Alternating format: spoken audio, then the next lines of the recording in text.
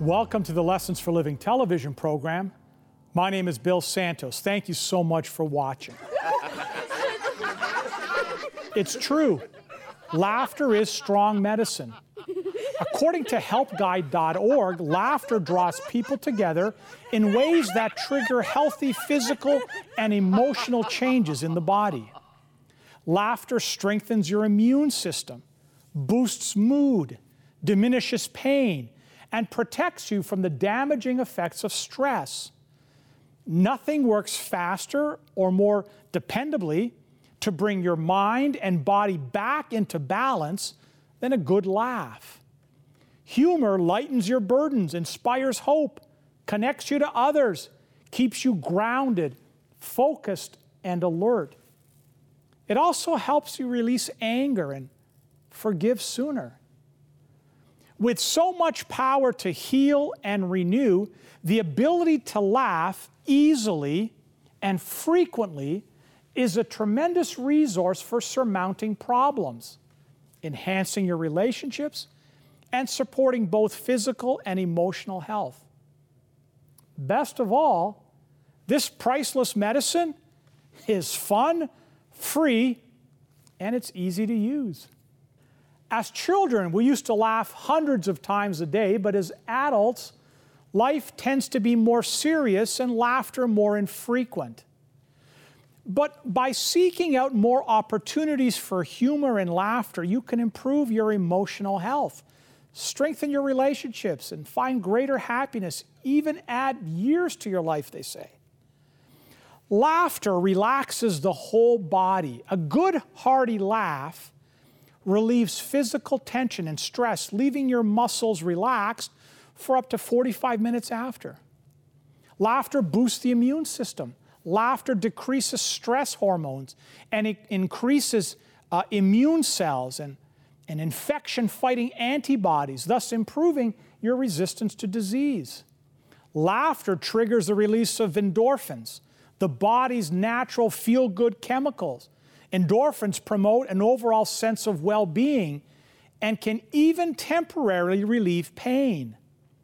Laughter protects the heart. Laughter improves the function of blood vessels, increases blood flow, which can help protect you against a heart attack and other cardiovascular problems. Laughter burns calories. Okay, it's not a replacement for going to the gym, but one study found that laughing for 10 to 15 minutes a day can burn approximately 40 calories. And that would be enough to lose 3 or 4 pounds over the course of a year. Laughter lightens anger's heavy load. Nothing diffuses anger and conflict faster than a shared laugh. Looking at the funny side can put problems into perspective and enable you to move on from confrontations without holding on to bitterness or resentment. Laughter can even help you live longer. A study in Norway found that people with a strong sense of humor outlived those who don't laugh as much. The difference was particularly notable for those that were battling cancer. Laughter is our birthright, a natural part of life that is innate and inborn. Infants begin smiling during the first weeks of life and laugh out loud within months of being born. Even if you did not grow up in a household where laughter was a common sound, you can learn to laugh at any stage of life. Begin by setting aside special times to seek out humor and laughter, as you might with exercising, and build from there. Eventually, you'll want to incorporate humor and laughter into the fabric of your life, finding it naturally in everything. Here are some ways to start. Smile. Smiling is the beginning of laughter, and like laughter, it's contagious.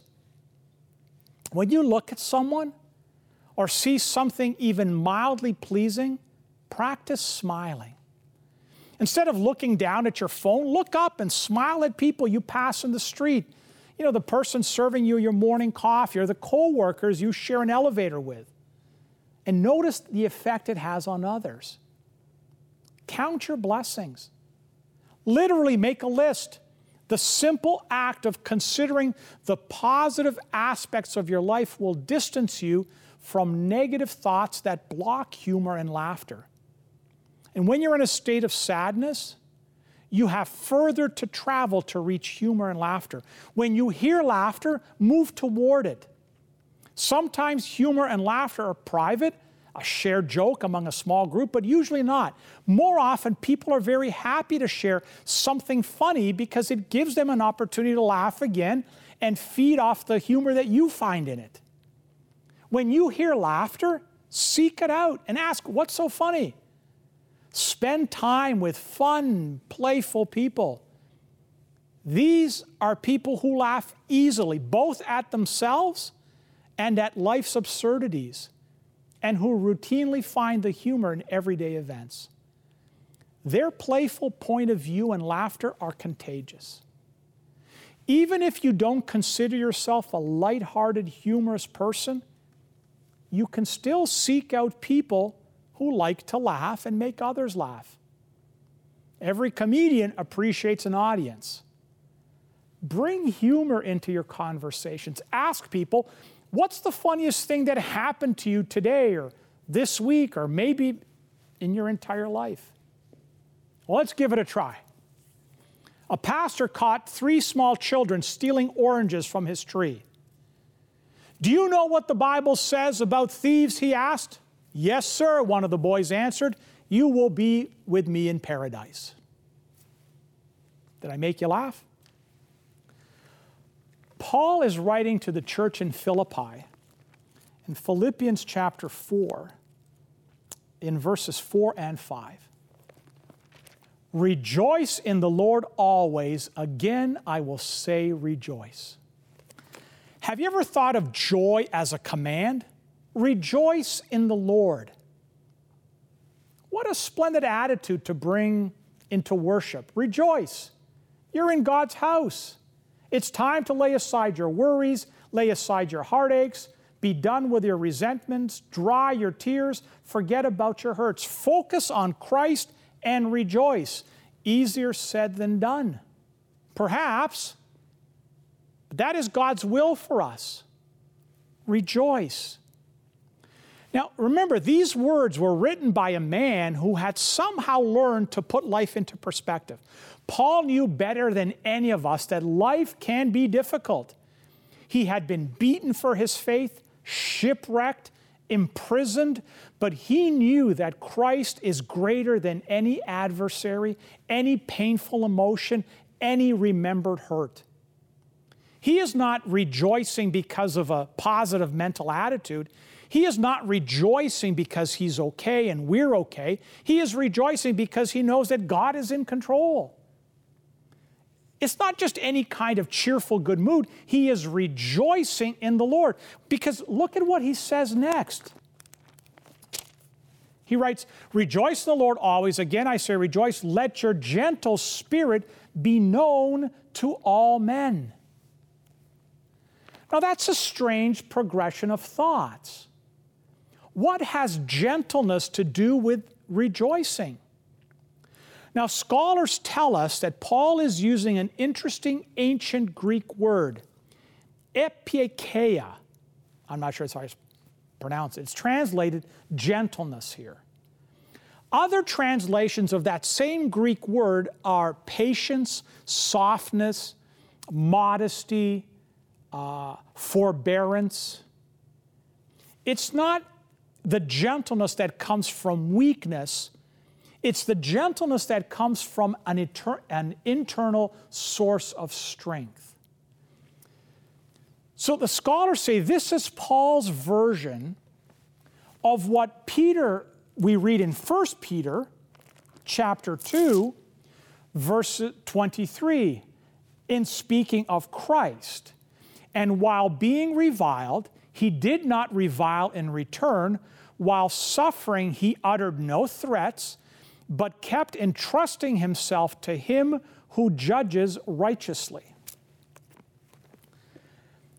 Have you ever heard it said that it's not what happens to us that matters in life, but how we react to what happens to us? I mean, for example, we say, "You make me so angry." Well, the truth is that you don't have the power to make me angry. I make myself angry in response to what you've done. What Paul is saying is that we cannot allow our external environment to determine our internal joy. I mean, how do you rejoice when people are hurling insults at you and you're suffering physical abuse? To do that, well, you have to see the big picture. You have to be focused on more than the hardship of the moment. In 1945, Branch Rickey, manager of the Brooklyn Dodgers, made the radical decision to integrate the sport of professional baseball by recruiting a very talented African-American player named Jackie Robinson. Robinson's athletic skills were outstanding, but Rickey knew that this young man would need more than great skills to make it in the all-white major leagues. He needed the strength of character to stand up to the racism and abuse he would face from other players, fans, and even from his own teammates. To show Jackie what he could expect, Branch Rickey began to act out the various racist behavior that Robinson would have to endure. He acted the part of the rude hotel clerks, apathetic waiters, violent teammates, racist fans. He called Robinson vile names and shoved him, threw a punch at him. Throughout all this time, Jackie Robinson stood tall and refused to respond. When the demonstration was over, Branch Rickey handed Jackie Robinson a book which was entitled The Life of Christ by Giovanni Papini. Rickey turned to a passage about Jesus' most revolutionary teaching, according to the author. Matthew chapter 5, beginning at verse 38. You have heard it that it was said, an eye for an eye and a tooth for a tooth. But I say to you, do not resist an evil person, but whoever slaps you on your right cheek, turn the other to him also. If anyone wants to sue you and take your shirt, let him have your coat also. Whoever forces you to go 1 mile, go with him 2. Give to him who asks of you, and do not turn away from him who wants to borrow from you. Jackie Robinson took these words to heart. He made it to the major leagues, where he became legendary for his athletic skills and for his integrity in face of prejudice. In 2005, President George W. Bush awarded the Congressional Gold Medal to Rachel Robinson, Jackie's widow, for her husband's bravery and his character in changing the face of professional sports. How do you maintain grace in the face of provocation? Well, in the same way you maintain joy in the midst of grief. You keep your eye fixed on the big picture. God is in control. There is no adversary that can defeat Christ. He's the reason we rejoice. In a hospital bed, we can rejoice. By a graveside, we can rejoice. During the breakup of a marriage, we can rejoice. We are in God's hands. Paul writes, rejoice in the Lord always, and again I say rejoice. Let your gentle spirit be known to all men. Now notice what Paul says next. The Lord is near. Be anxious for nothing, but in everything by prayer and supplication with thanksgiving, let your request be made known to God. The second necessity for rejoicing is in an attitude of gratitude. For the follower of Christ, thanksgiving is not a response to momentary circumstances, but to the eternal gift of God's love. There is a quaint old story, a short story, probably written in the early 1900s, entitled His First Step. The story chronicles the trials of a 7-year-old boy named Tucker. Tucker has spent the last 2 years of his life hospitalized for severe leg injuries after a horseback riding accident. One of Tucker's greatest joys is seeing his father, Jim, every visiting day. Sadly, the other children notice that Tucker doesn't have a mother. They remind him of this fact. One child thoughtlessly remarks that even if Tucker's father, Jim, marries again, Tucker will never have a real mother because a real mother shares the same blood as her child. Every night, Tucker prays for a mother to love him the way he had seen other mothers love their children. His greatest comfort, besides his father, is Nurse Lacey. She fusses over Tucker just like he was her own. One night, Tucker suffers a serious fall while trying to take his first steps after his long recovery. When he awakes, his father gives him good news. His father, Jim, tells him that he's decided to marry Nurse Lacey, the gentle nurse who has taken such good care of him. And as Tucker reaches to hug Nurse Lacey, he notices a small white bandage on her arm. Well, the same bandage as on one of his arms. Nurse Lacey tells Tucker that he lost a lot of blood in the fall, and it was fortunate that she shared his same blood type. She had given him a transfusion of her own blood in order to save his life.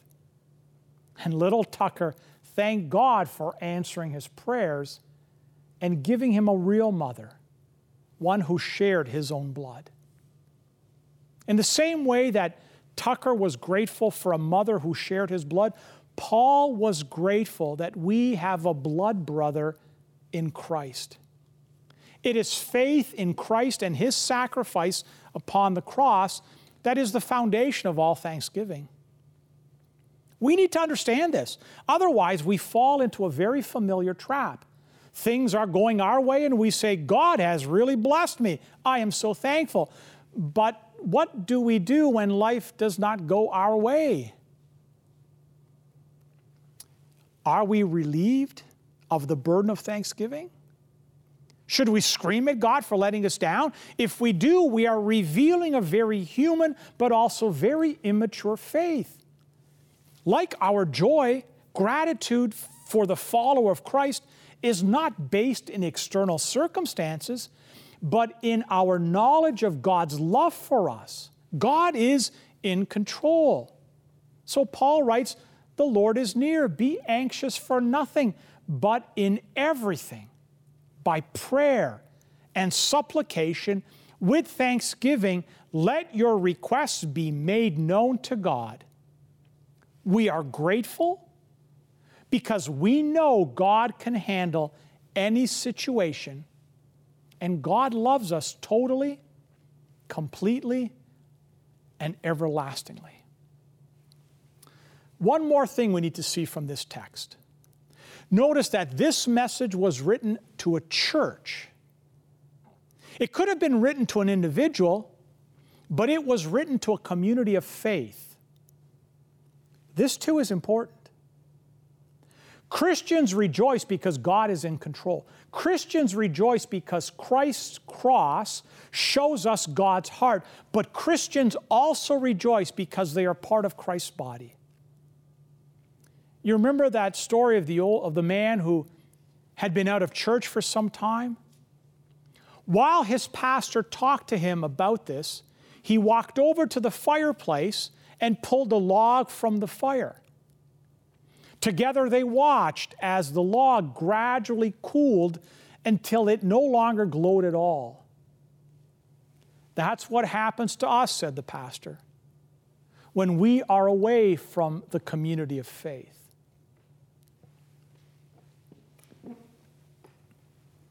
Someone has said, misery loves company, but joy requires it.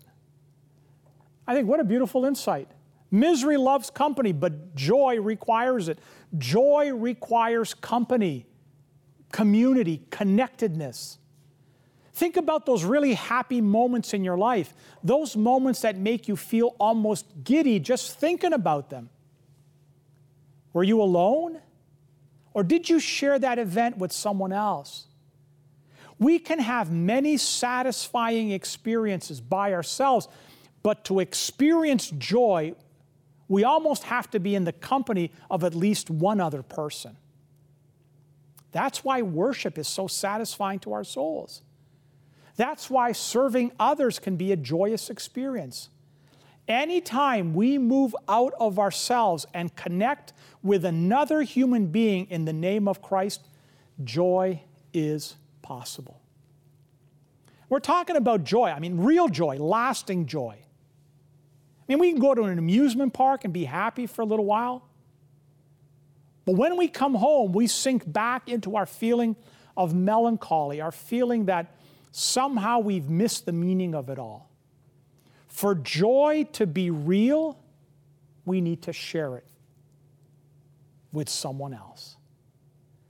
When Paul says to us, rejoice, he's not talking about a temporary happy fix that is passing. He's talking about joy that is lasting and all-pervading. It comes from our belief that God is in control of the world. Our gratitude for what Christ Jesus has done in our behalf, and for our participation in the family of Christ. You and I, we are called to rejoice in the Lord. Let us pray. Gracious God, loving Heavenly Father, thank you for laughter and joy that are part of each and every one of us. Father, may we tap into that. May we recognize that our joy is not regulated by external circumstances, but our joy is grounded in the fact that you are our God, that you love us, and that one day soon Jesus will come to take us home. Bless each and every viewer, Heavenly Father. Bless those that struggle with happiness. Bring joy into their lives, I pray, in Jesus' name. Amen.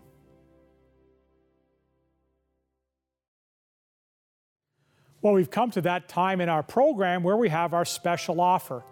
At the end of each program, we like to offer a resource to our viewers, and that can help them better understand God and His will for our lives. And today we have a book that I'm not sure we've ever offered it before. It is called God's Truth Can Change Your Life. It is written by a dear friend of mine, a gentleman by the name of Dr. George Knight. You're going to love this book. It is really something. Searching for life's meaning is universal. Let this resource help you find meaning for your life. Now, this book is a gift, which means it will arrive at your home by mail, postage paid, no obligation whatsoever on your part. It's a gift. How do you request your book? Listen carefully to the information we're about to provide you.